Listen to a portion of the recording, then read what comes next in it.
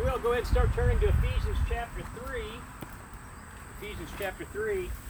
You know, throughout the week, I oftentimes will get a lot of people who will pose questions to me. And let me say, first of all, I really do enjoy that. It causes me to oftentimes think about other sections of Scripture that I wasn't thinking about throughout the week. And so, a lot of times people will ask questions on things that they're not really sure about. Now, there are other times when people are extremely hesitant to ask questions for a number of reasons. Sometimes they're a little intimidated, or sometimes they really just want to study the topic on themselves. And so for each of us to be able to go back and to study any topic with understanding, for us to get understanding about any of these topics, what we need to do is to occasionally go back and really just spend a little bit of time on the basics. I was thinking a little bit about this. This is something that we do quite often throughout our regular lives. I know at my secular workplace, I oftentimes will have people who will ask me questions regarding the machines, the product, and so forth. And let me say this, 90% of the time I get asked questions at work, the answers are actually already provided. If they would literally just go to their paperwork, whether it's the machine paperwork or the quality paperwork, 90% of the time it's there. If they would just read, they would understand it. But here's the thing, a lot of times people don't know where to go for the information. And so again, it's important for us to go back and to spend some time on the basics. The sermon today actually is when you read, you may understand. Go to Ephesians chapter 3. We're going to start in verse 1 as we begin to get a breakdown on biblical authority, but we're going to do it in such a way, hopefully, that it really just it cements it and makes it very common sense. Follow along with me, Ephesians chapter 3, starting in verse 1. Paul writes to the church in Ephesus, "For this cause, I, Paul, the prisoner of Jesus Christ for you Gentiles, if ye have heard of the dispensation of the grace of God, which is given me to you word, how that by revelation," let me pause for a minute. Revelation means that something is being revealed to Paul, who is an apostle. He says, "How that by revelation he made known unto me," so it's being revealed directly to Paul. Again, this is inspiration taking place. "The mystery, as I wrote afore in few words," so he's addressed this topic that he's talking about, "whereby when ye read, ye may understand my knowledge in the mystery of Christ." Let me pause again. So it was revealed to Paul. Paul recorded it, and then Paul says, if you would read this, you may understand. Let's continue on. "Which in other ages was not made known unto the sons of men, as it is now revealed unto his holy apostles and prophets by the Spirit." So there were some people that didn't know about this revelation, but there are others who, since this has been recorded, they do know about it, right? That happens all the time when we're talking about topics. Some people just never studied it. Here he shows there are people that understand this topic.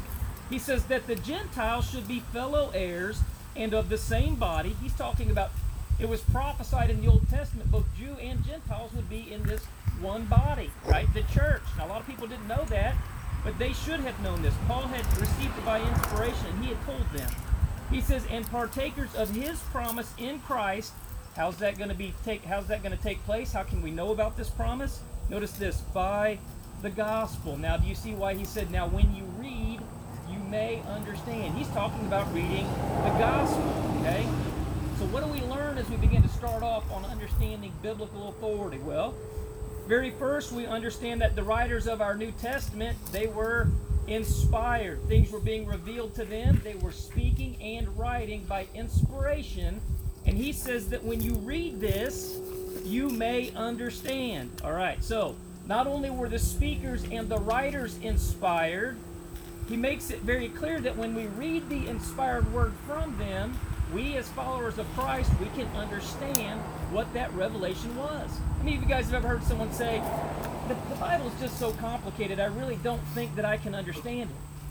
Paul says, when you read, ye may understand. Now, here's the key word, you may. There are a lot of times where people read the Bible and they don't understand.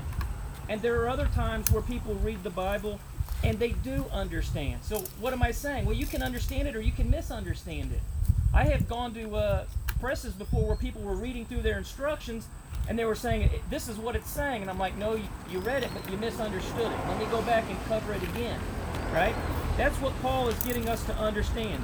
Sometimes we understand it, sometimes we may not, but we can We can or may if we'll go back and read. Now that's the hard part. How many of you guys will know people who claim to be Christians who've never opened up their Bible in the last month, 2 months? It happens all the time. And then when you have conversations with them, you wonder within yourself, why is it they don't understand? Well, they're not reading.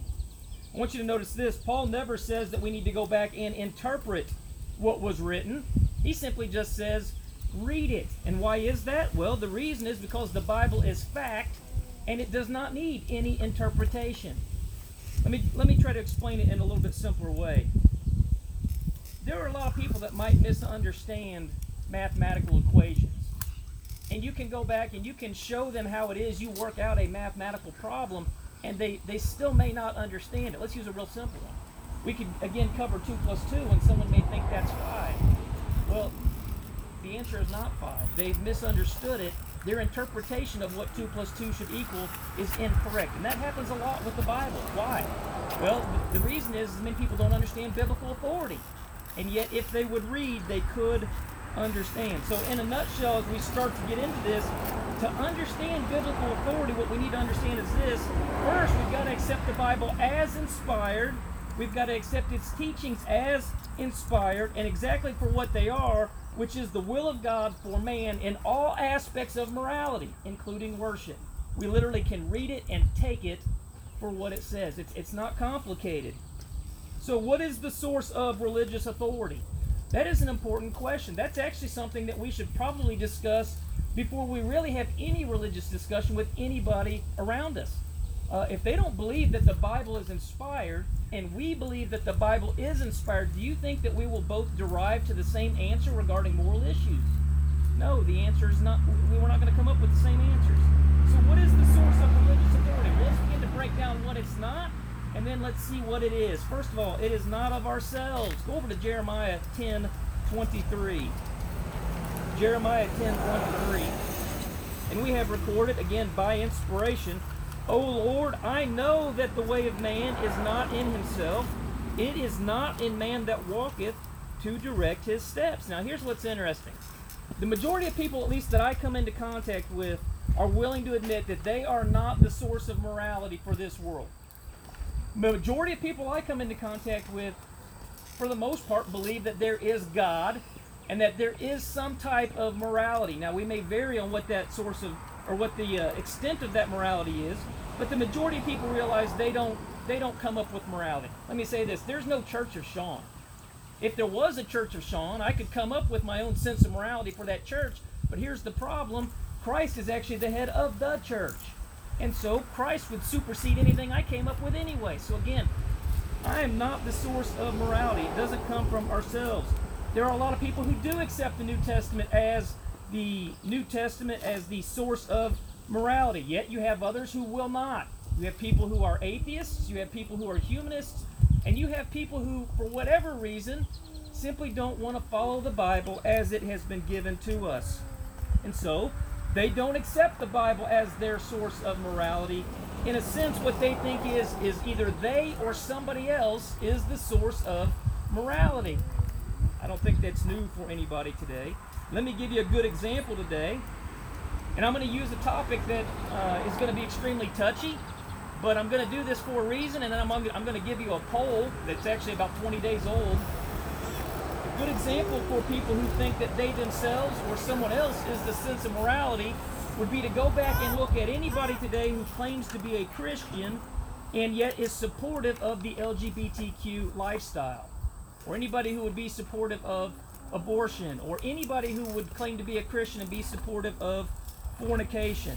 Listen to Romans 1:26 and 27 before I give you these poll results. Romans 1:26 through 27. So Paul writes, again, by inspiration, he is an apostle receiving revelation directly through the Holy Spirit. He says this, for this cause God gave them up unto vile affections. All right, so these are not acceptable. For even their women did change the natural use into that which is against nature. So you've got women who are fornicating with women. He then goes on, and likewise, it's not just the women, also the men, leaving the natural use of the woman, burned in their lust one toward another, men with men, working that which is unseemly, and receiving in themselves recompense of their error, which was meat. Now let's go to the poll. This poll is about 20 days old. At least the article that cites from this poll of 2020 was 20 days old. A poll last month of U.S. citizens showed that 70% of people here in the United States thought that premarital sex or fornication was acceptable. Almost 70% believed that homosexuality was acceptable. Now, if we go back to the other previous polls, you'll find that somewhere around 70-some% of Americans also claim to be Christians. Let that sink in for a minute. 70-some% of people claiming to be Christians, and here we find 70% of the United States citizens think that homosexuality is okay, fornication is okay. What does that tell me? Well, it tells me that they're basing their sense of morality on themselves, their own desires, their own thoughts, their own opinions, or something else, but they're not basing it on the Word of God. They think they can determine basically what's right or wrong. Let's notice this. The source of religious authority is not based on our conscience. Here's the problem with our conscience. My conscience is not always reliable, and neither is yours. I mean, how many of you guys are willing to honestly admit that at some point, as of recently, you've done something that you know that the Bible would say is sin? We've all done it. And sometimes you don't even know you do it at first, and it doesn't even bother your conscience. Listen to Acts 23:1. And Paul, earnestly beholding the council, said, Men and brethren, I have lived in all good conscience before God until this day. We have to go back and remember that Paul, prior to this, was going out and persecuting the church. He was making havoc of the church. And it didn't bother his conscience at all. So Paul is telling us that just because something doesn't bother our conscience doesn't mean that our moral compass isn't wrong. Again, let me go back to the poll that we saw. 70% of Americans who didn't have a problem with homosexuality, who didn't have a problem with fornication.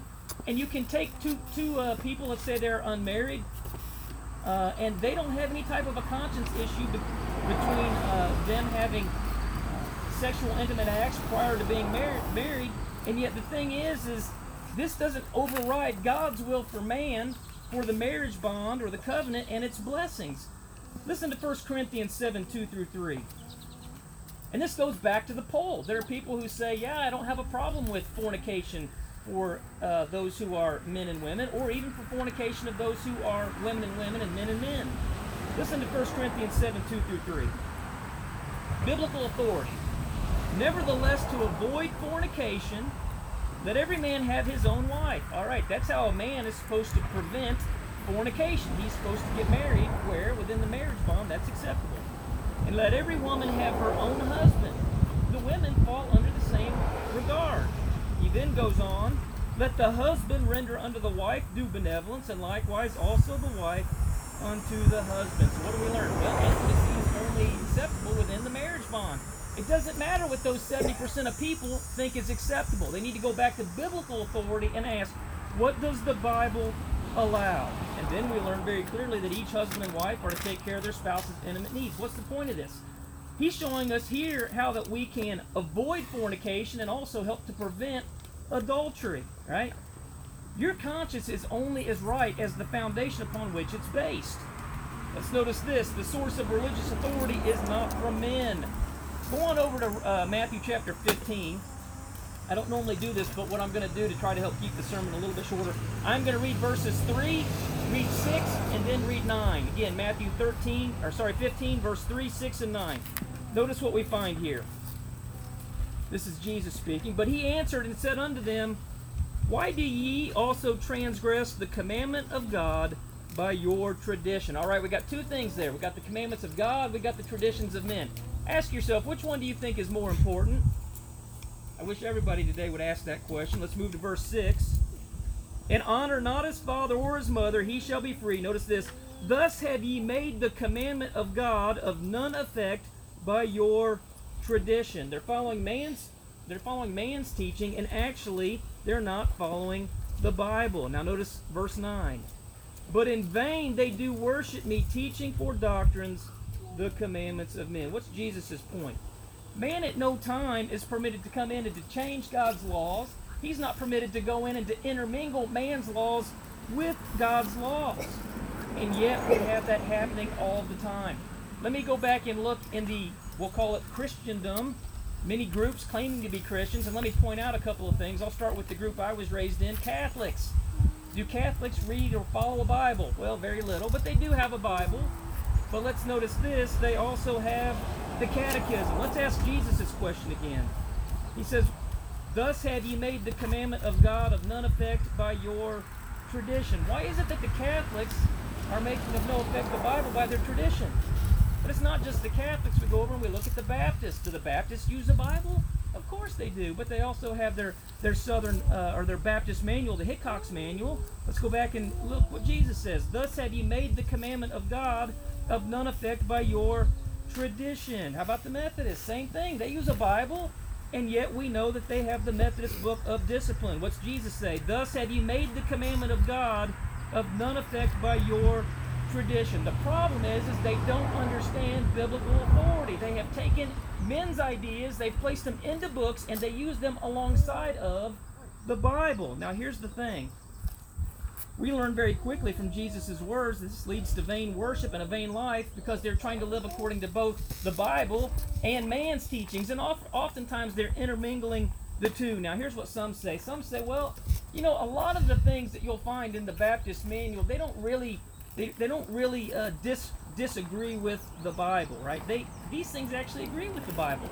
Here's the thing. If these things already agree with the Bible, do you even need them?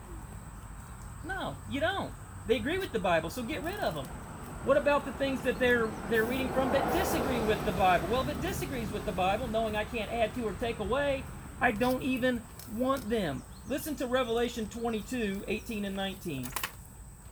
For I testify unto every man that heareth the words of the prophecy of this book, if any man shall add unto these things, God shall add unto him the plagues that are written in this book. All right, don't add to my words. He goes on.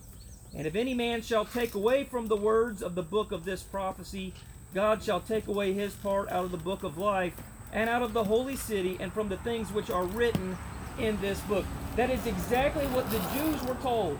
Don't add to the word, don't take away from the word. Same thing Christians are told. Why? Because our Old Testament was inspired, is inspired, and our New Testament is inspired. We don't have any right to go back and to add to or take away. Most of you are familiar with this. Let's go over to Luke 6:46. Ask yourself about people today who claim to be Christians. Are they adding to and taking away from God's Word? It happens all the time, and yet we can go to Luke 6:46 and we read, and why call ye me Lord, Lord, and do not the things that I say? I want to go back to that 70% poll. 70% of people who claim to be, many of them claim to be Christians, say, I don't have a problem with homosexuality. And I want to go, why do you call him Lord, Lord, and do not the things that he says? You've got people who claim to be Christians who reject the necessity of baptism. When Jesus mandates baptism in Mark 16:16, he that believeth and is baptized shall be saved. And I want to ask him, why do you call him Lord, Lord, and do not the things that he says? And we could continue on with many of the words of Christ, or of the words of the apostles whom he appointed, which we already saw were inspired, and people will see it and say, I don't think it's necessary. And again, I want to ask them, why do you call him Lord, Lord, and do not the things that he says? Here's the reason, guys. They don't understand biblical authority. But if they would read, they could understand. We've already noticed what the sources of religious authority are not, so let's notice what it is. It is from heaven. We know Jesus is at the right hand of God with all authority. Notice Matthew 28:18. And Jesus came and spake unto them, saying, all power is given unto me in heaven and in earth. And so, since Christ is the head of the church, we have an understanding that we are obligated to adhere to all things by which he has commanded us. Jesus is the head over all things to the church, Ephesians 1:22 and 23. And hath put all things under his feet, and gave him to be the head over all things to the church, which is his body, the fullness of him that filleth all in all. If I were to speak on a subject at any time, and you find something I say to not be in alignment with the words of Christ or the prophets, what we understand is he's the head of the church. He appointed the apostles who spoke by inspiration, and everything they say is correct. And so if I were to say anything that would disagree with that, guess who's incorrect? It would be me. I would be the one that is incorrect. So again, you go back to some of the topics that people will talk about today. How many people disputing baptism being necessary? Again, Christ is the head of the church. Christ says you need to believe and be baptized to be saved. Mark 16:16. Who are you going to believe?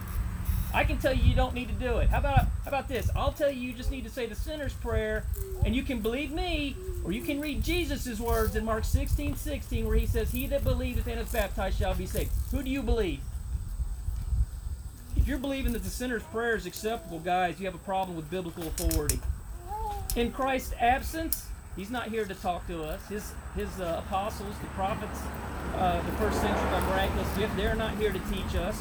And so in their absence, the New Testament writings, they are our source of authority. That's why Paul says, when ye read, ye may understand, right?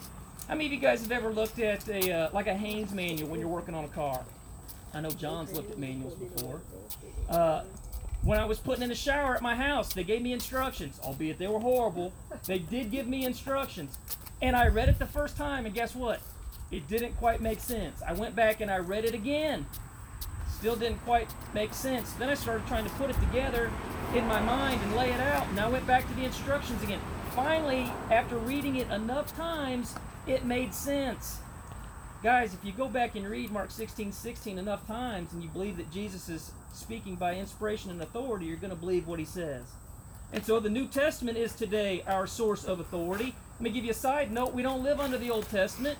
You look at groups today such as the Seventh-day Adventists. You look at the Messianic Jews, and they go back and they try to take the old law, the law of Moses, and they try to intermingle it in with the law of Christ. Guys, this isn't anything new. We had the same problem taking place in the first century. You had the Galatians who were trying to take the law of Moses and try to intermingle it into Christianity. Notice what he tells the Galatians. They didn't understand biblical authority. Christ is become of no effect unto you, whosoever of you are justified by the law. Let me pause. Most people who read that verse do not read it in context. They have no idea what is even taking place with the church in Galatia, and they go, hey, look, we're not under any law today. You can do whatever you want. He is speaking directly of the law of Moses. They were trying to intermingle the old law with the new law. And guess what he tells them? Ye are fallen from grace. You've deviated from the path of the actual system of faith. You're trying to come up with your own system of faith by intermingling different laws. Listen to Hebrews 8:13. In that he saith a new covenant, that's our New Testament, the perfect law of liberty, the law of Christ. He hath made the first old. What was the first covenant? That was the law of Moses, right? He goes on, now that which decayeth and waxeth old is ready to vanish away. Now a lot of people, you begin to talk about the fact that we don't live under the Old Testament. They begin to say, so you don't believe the Old Testament's inspired? Absolutely not. They're wrong. I believe it's inspired. I know you believe it's inspired. It pointed to the Messiah coming. It pointed to the fact that the church was going to be established. But as we've noted, guys, we're not meeting on Saturday with a bull on fire out here in the front yard. Because we don't live under the law of Moses. We don't have to have Levitical priests leading worship today. Any of us men can stand up and we can lead worship. Listen to Colossians 2:14 for those who struggle with this. Blotting out the handwriting of ordinances that was against us, which was contrary to us, and took it out of the way, nailing it to his cross. When Jesus died on the cross and shed his blood, the new covenant, the New Testament came into effect. The old law of Moses was gone. You no longer live by that system. We see people today in outrage when we see the Ten Commandments being taken away. I'm fine with the Ten Commandments being posted, but I also understand I don't live under the Ten Commandments. 9 of those were reiterated by Christ. The one that was not was to worship on the Sabbath. We worship on the first day of the week. Why do people get so angry when you begin to talk about the fact that they don't live under the law of Moses anymore? Guys, they do not understand biblical authority. And again, we are talking about the most basic, fundamental things that for most of us here, we say, Sean, I understand these things. You do, but just like when I go to work and someone asks me a question, and I've memorized, I've got lists, I've memorized, I know what they're supposed to be doing. Guys, you know what? Sometimes I even forget what's on my list. I made the list. I made the audit sheets. I know what's on there. Sometimes even I forget. And guess what? Sometimes they actually ask questions that I've even forgot. I have to go back, and guess what I have to do? I got to go back and read from the source. And when I read, I can understand, and then I can relay the information. It is no different than how a sermon's prepared. I read, I understand it, and then I find out what's the best way that I can relay it. The best way is really to just quote book, chapter, and verse. So with that being said, we don't live under the Old Testament anymore, and also there is no modern day revelation. There's a church right down the road that says that they have apostles and prophets. No, they don't. They don't. We have talked about the requirements for one to be an apostle. There is nobody down there who understands that, and there's no one that meets those requirements. Furthermore, listen to Jude 1:3 and use some logic, use some common sense. Jude writes, "Beloved, when I gave all diligence to write unto you of the common salvation," that's how all people were saved. It's a common method. "It was needful for me to write unto you and exhort you that ye should earnestly contend for the faith which was once delivered unto the saints," the Christians. Had the faith already been given in its completion in the first century according to Jude 1:3? The answer is yes. He says that they should contend for the faith which was once delivered, that is past tense. And what he is saying is everything that is needed to be known for man to be saved has already been given. People in the first century were dying in a saved position. If people in the first century had everything they needed to be faithful and to eventually go to heaven, do we today have all of that information also because we have the inspired writings? Yes, we do. Now let's take it a step further. Let's say that Larry claims to be a prophet over there. Why would God, when he's already revealed the entire New Testament faith, why would he reveal additional information? First of all, that contradicts Jude 1:3 because that would show us that the entire faith had not been given if he's telling him something different. And second of all, do you guys think it would be fair for God to speak to Larry and give him additional information which would aid in his ability to be saved, but refrain and not give us that information? Well, of course that wouldn't be fair. Do every one of us have an equal chance to go to heaven? Yes. Guess why? We all have the exact same information. What information is that? It is the faith that was once delivered in the first century. When those apostles died off and those prophets who had the miraculous gifts died off, that ceased. There was no more revelation. Furthermore, let's ask this. If people are receiving revelation today, why are we not adding it to our inspired scriptures? Because there's nobody getting revelation today. That's a whole other topic. We've dealt with that very deep, usually when we're talking about the Holy Spirit. But we are not receiving modern day revelation. There are no prophets walking around. There are no apostles. I have had people tell me that they receive prophecy, right? They're guided by the Holy Spirit. If a man is guided literally by the Holy Spirit, he should be able to quote the entire New Testament for me. If not, why not? Does the Holy Spirit know what words he wrote? If he is guiding a man and a man claims to be guided directly by the Holy Spirit, I want him to quote book, chapter, and verse. I can quote a lot of verses, but I can't quote the entire Bible. The Holy Spirit is not working directly through me, otherwise I would be able to. The apostles could. The apostles could do it all. They could speak it all by inspiration. Let's talk about the nature of religious authority. This is where we began to get some pushback, especially from so-called scholars. I'm going to use the acronym, call it CENI, C-E-N-I. Let me say this before I go any further. What does that acronym stand for? Things that we use every day in our life. Commands. We get that. Examples. Necessary inference. C-E-N-I. Let me say this. If you are ever studying biblical authority and in the article you see someone talking about C-E-N-I, in advance I will tell you most likely they are going to attack biblical inspiration. They're going to attack the way to understand the Bible. Let's break it down in a very simple way. Nobody who is using common sense uses the acronym. I'm just telling it to you in advance because I want you to be on the lookout. So let's look at it. Commands, examples, and necessary inference. Jesus used those things all the time. We use those same things all the time in our personal lives. We don't think anything about it. We understand it. So let's look at all these three commands, examples, and necessary inference by looking at the Lord's Supper. This is going to help us to get an understanding of the Lord's Supper. Let's talk about the command. Most people don't struggle with this. 1 Corinthians 11:24, we have Paul reiterating to the church in Corinth the command regarding the Lord's Supper. And when he had given thanks, he brake it and said, Take, eat, this is my body which is broken for you. This do in remembrance of me.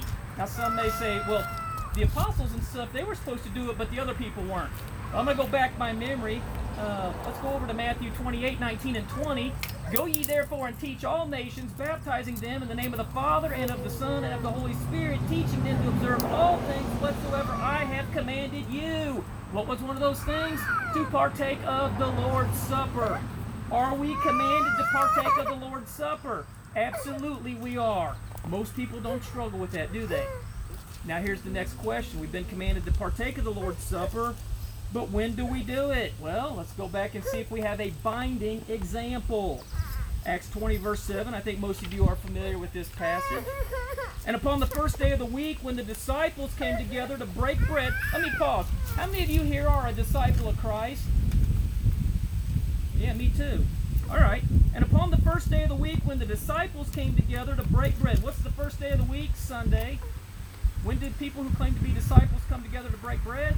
Sunday. That's all Christians. Paul preached unto them. All right, this is a worship setting. Got the Lord's Supper taking place. We've got preaching taking place. Goes on, ready to depart on the morrow, and continued his speech until midnight. I'm not going to go that long, but what we have here, we have an apostle here with them present in worship. Do you guys think the apostles knew what was mandated and when it was mandated for worship to take place? Well, absolutely they did. We have a binding example. We've seen the command to partake of the Lord's Supper. We've seen the example of when they did it. I mean, another side note, 1 Corinthians 16, 1 through 2, we also see that they laid in store, guess when that was? On the first day of the week. 1 Corinthians 16, 1 and 2. Are we seeing binding examples for when worship took place? Yes, first day of the week.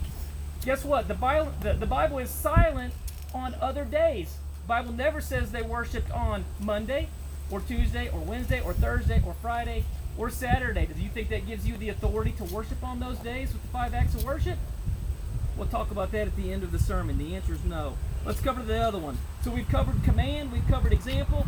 What about inference? Well, what do I infer? Well, I already touched on that. We see the command to partake of the Lord's Supper. We see the timing that is stated. And then we see who is partaking of the Lord's Supper. It is disciples. I therefore infer that because I am a disciple of Christ, and because he gave a command to those who are disciples, and said when to worship as disciples, I infer that I am included in that group. You guys see how that works? We do it all the time in our personal life. If my wife's at the door with one of my daughters and she says we're going to the store, I infer she's talking about her and whoever's with her, right? So we understand inference. Now, there are a lot of people today who do not think that inference is necessary. Let me prove that it is.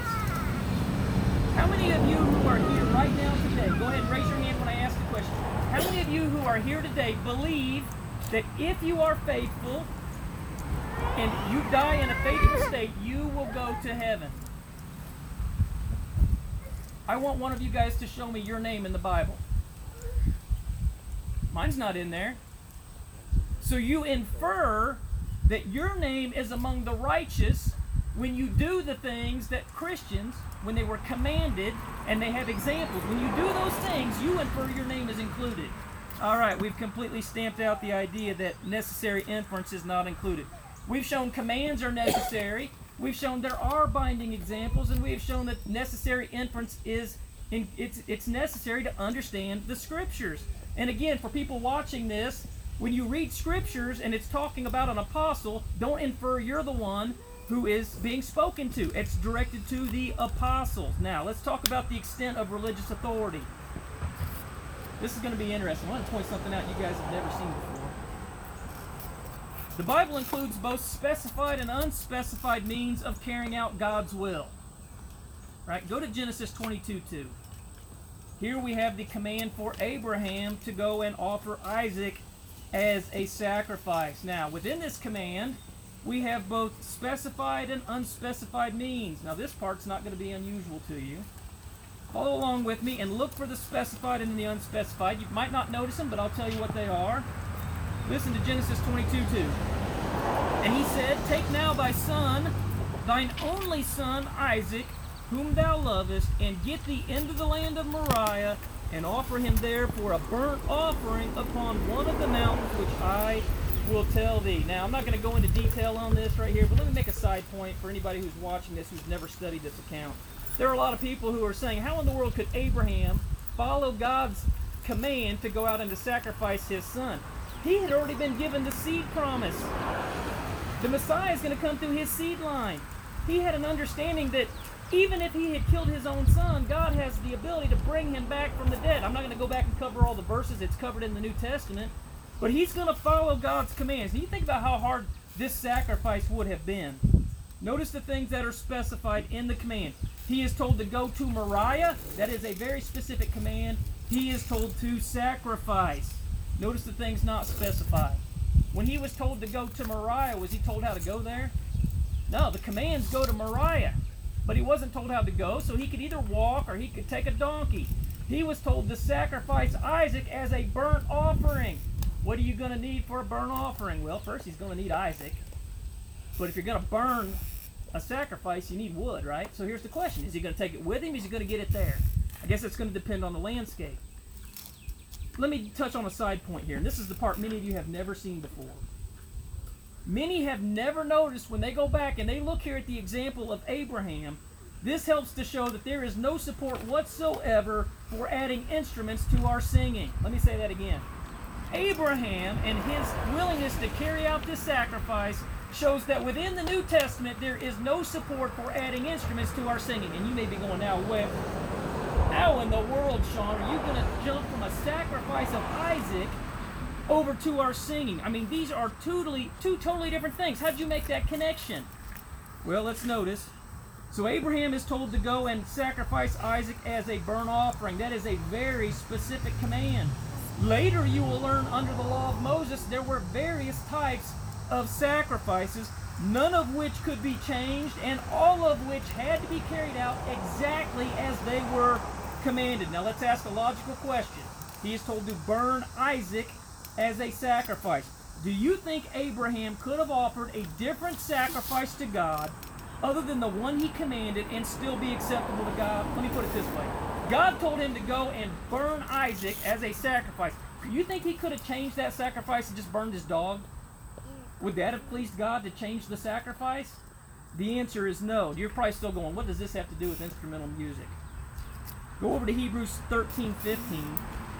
We're told to sing with a very specific command, right? And a lot of people are going, well, singing is a whole lot different than offering up a sacrifice to God of Isaac, as Abraham was told. Listen to Hebrews 13:15.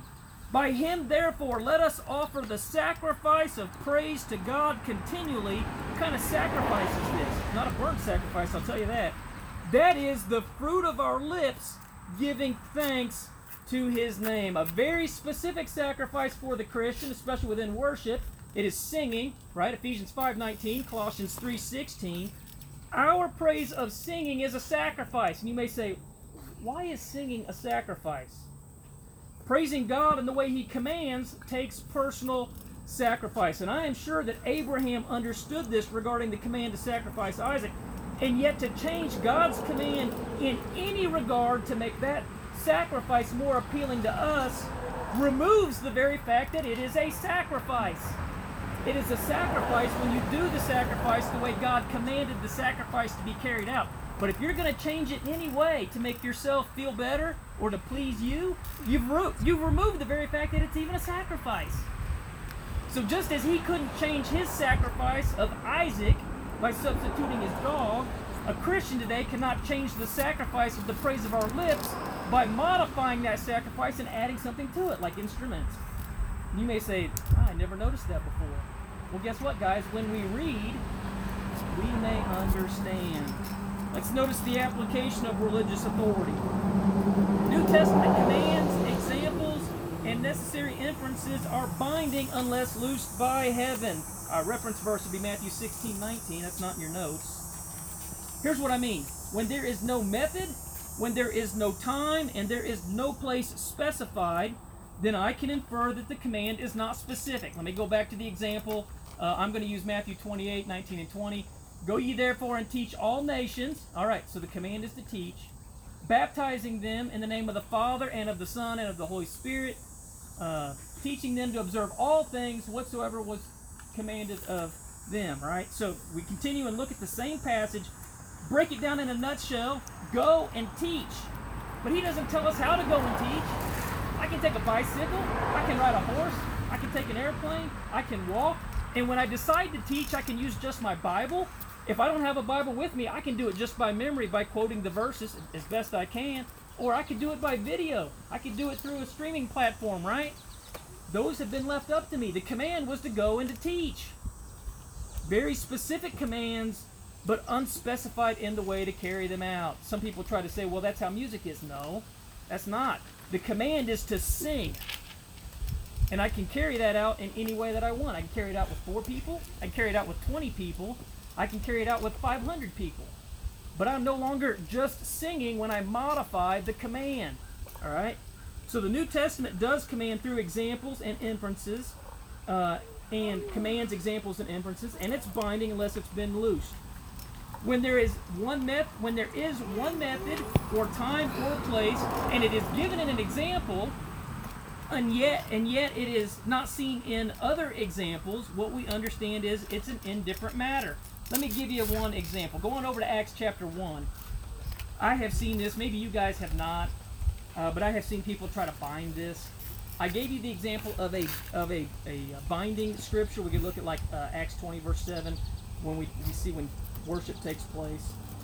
Let's look at a non-binding example. And many of you probably have seen this at some point where people try to bind this. Acts 1:13. And when they were come in, they went up into an upper room where abode both Peter and James and John and Andrew and Philip and Thomas, Bartholomew and Matthew, James the son of Alphaeus and Simon Zelotes, or Simon the Zealot, and Judas the brother of James. All right, so you've got the church. They're not yet the church, but you've got those who will become the church. You've got them meeting in an upper room, right? And you've got people going around today teaching that if you do not meet in an upper room, it is unscriptural. Well, guys, this is in Acts 1. The church doesn't even come into existence until Acts chapter 2.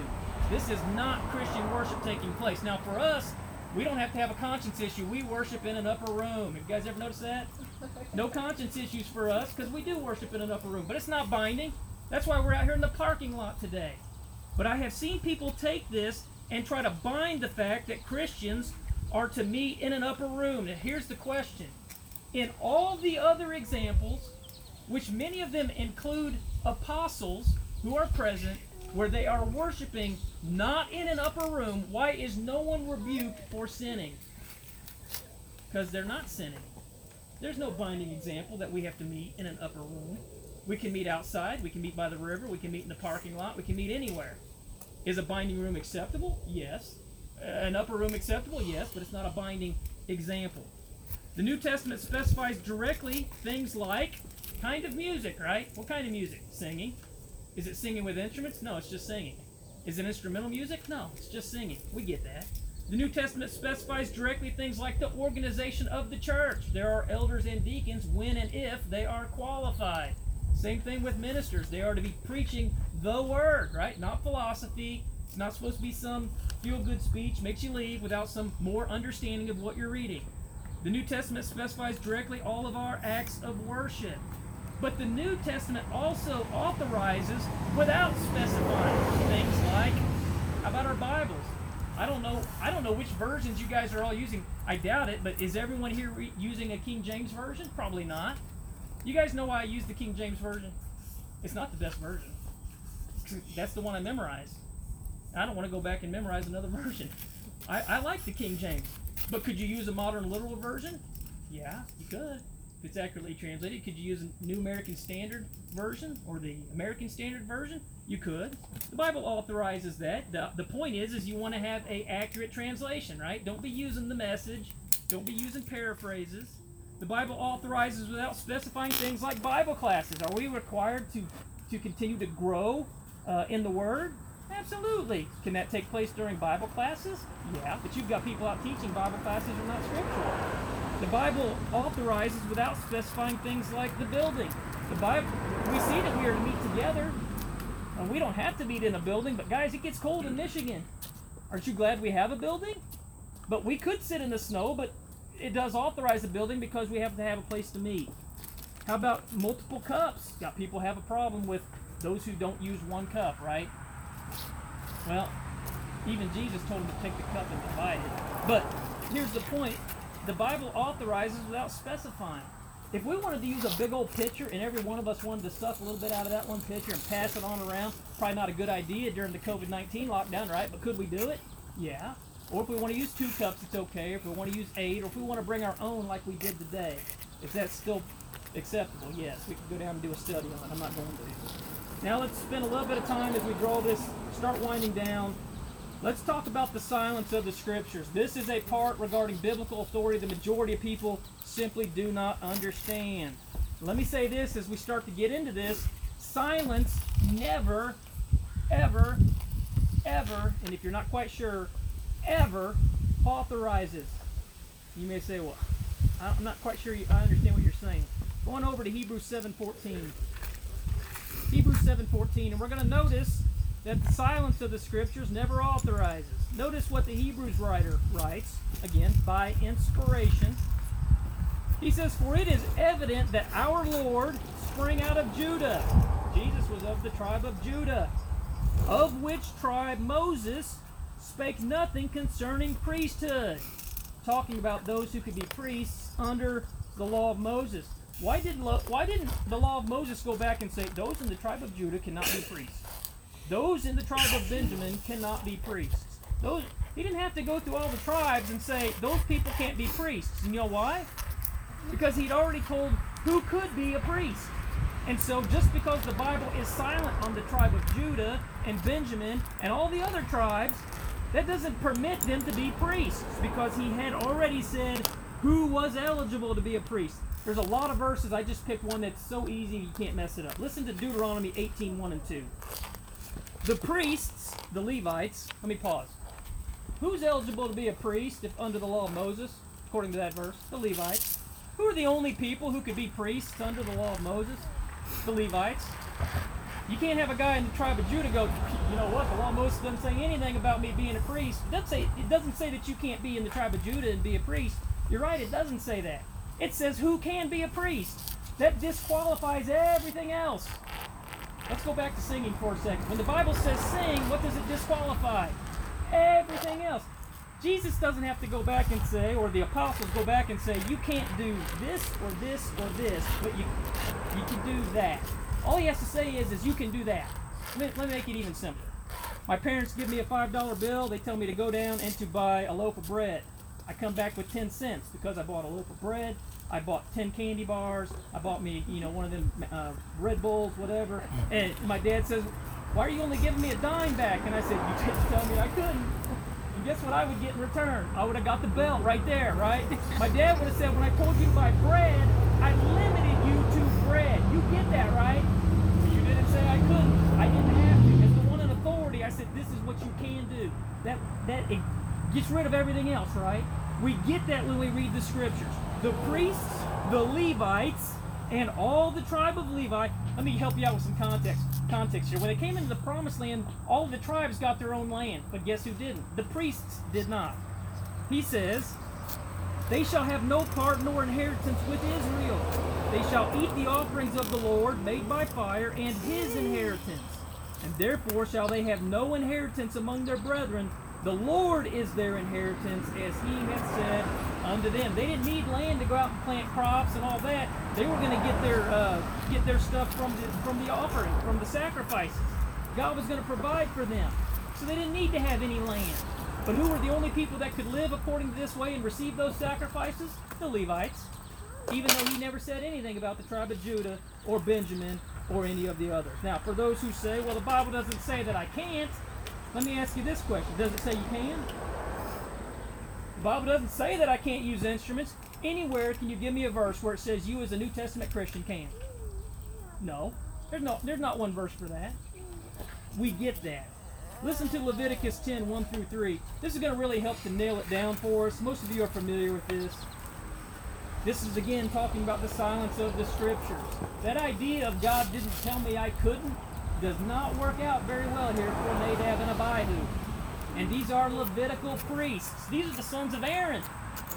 It says, and Nadab and Abihu, the sons of Aaron, took either of them his censer and put fire therein, and put incense thereon, and offered strange fire before the Lord. Why was it strange? Notice this. Which he commanded them not. For every group meeting today who is singing with instruments, you're offering strange worship to God. Why? Because he didn't command you to do it that way. He told you to sing.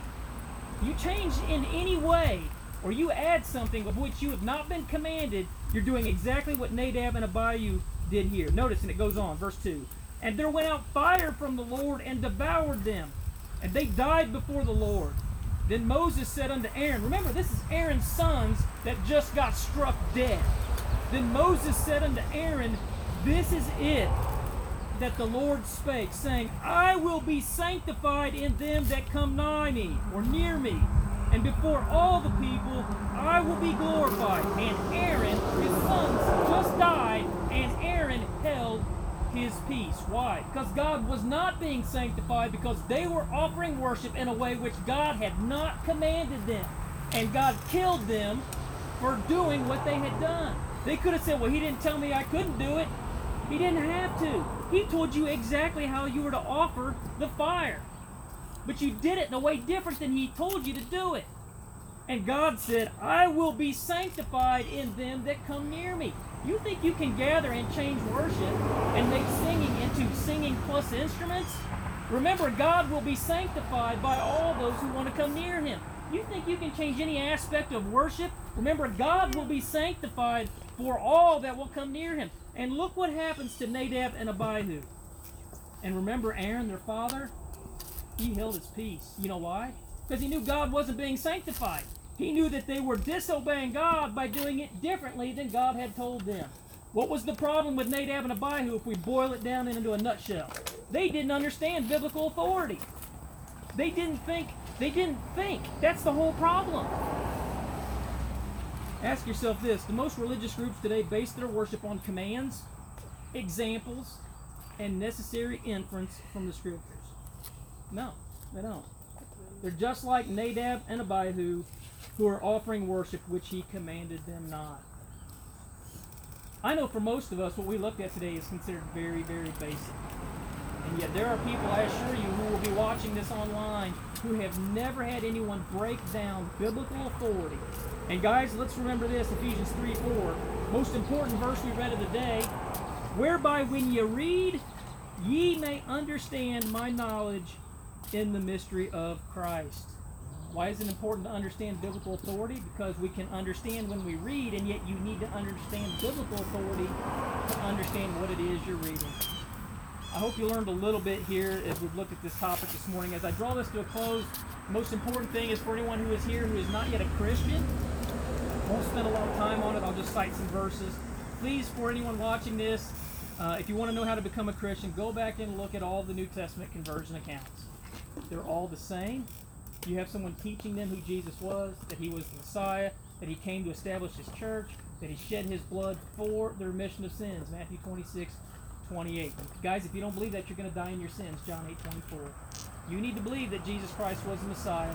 You need to have an understanding that he is the head of the church, right? And because you have an understanding, which means you need to be taught about sin, because you have an understanding of sin, you need to repent like Jesus commands, Luke 13:3-5. And you need to confess Christ, Romans 10:9 and 10.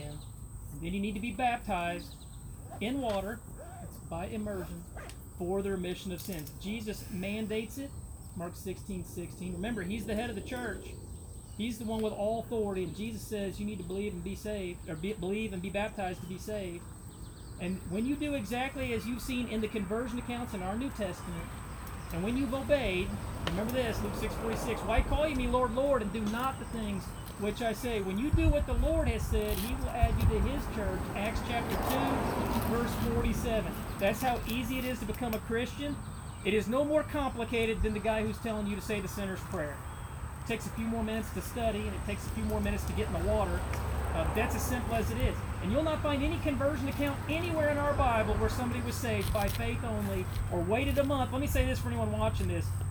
When you want to get baptized, when you realize that you are in a state of sin, We don't put baptisms off for 24 hours or 48 hours or for a month. That's what they did to me when I was going to the community church. I wanted to become a Christian. They said, well, say the sinner's prayer, we'll get baptized in a month. You show me that in the Bible. Why was Paul told in Acts 22:16 and 17, arise, why tarriest thou? Guys, if you die and you have not obeyed the gospel, you are not going to heaven. So the very minute you understand that, you submit to the commands and you obey, and you are immersed in water for the remission of sins. When people tell me they want to get baptized, I say, I'll meet you at the building right now. Let's go, if I can get there. Right? It's that important. If you're here as a Christian, if you're struggling in your walk, maybe there's some things you don't understand, or if you've fallen short of the standard of God, please repent of it. Turn, again, walk in the light, 1 John 1:7-9. And if there's a way that we can help you in any way, whether to assist you either in obeying the gospel or in some other manner, you can come forward as we're led in a song of invitation.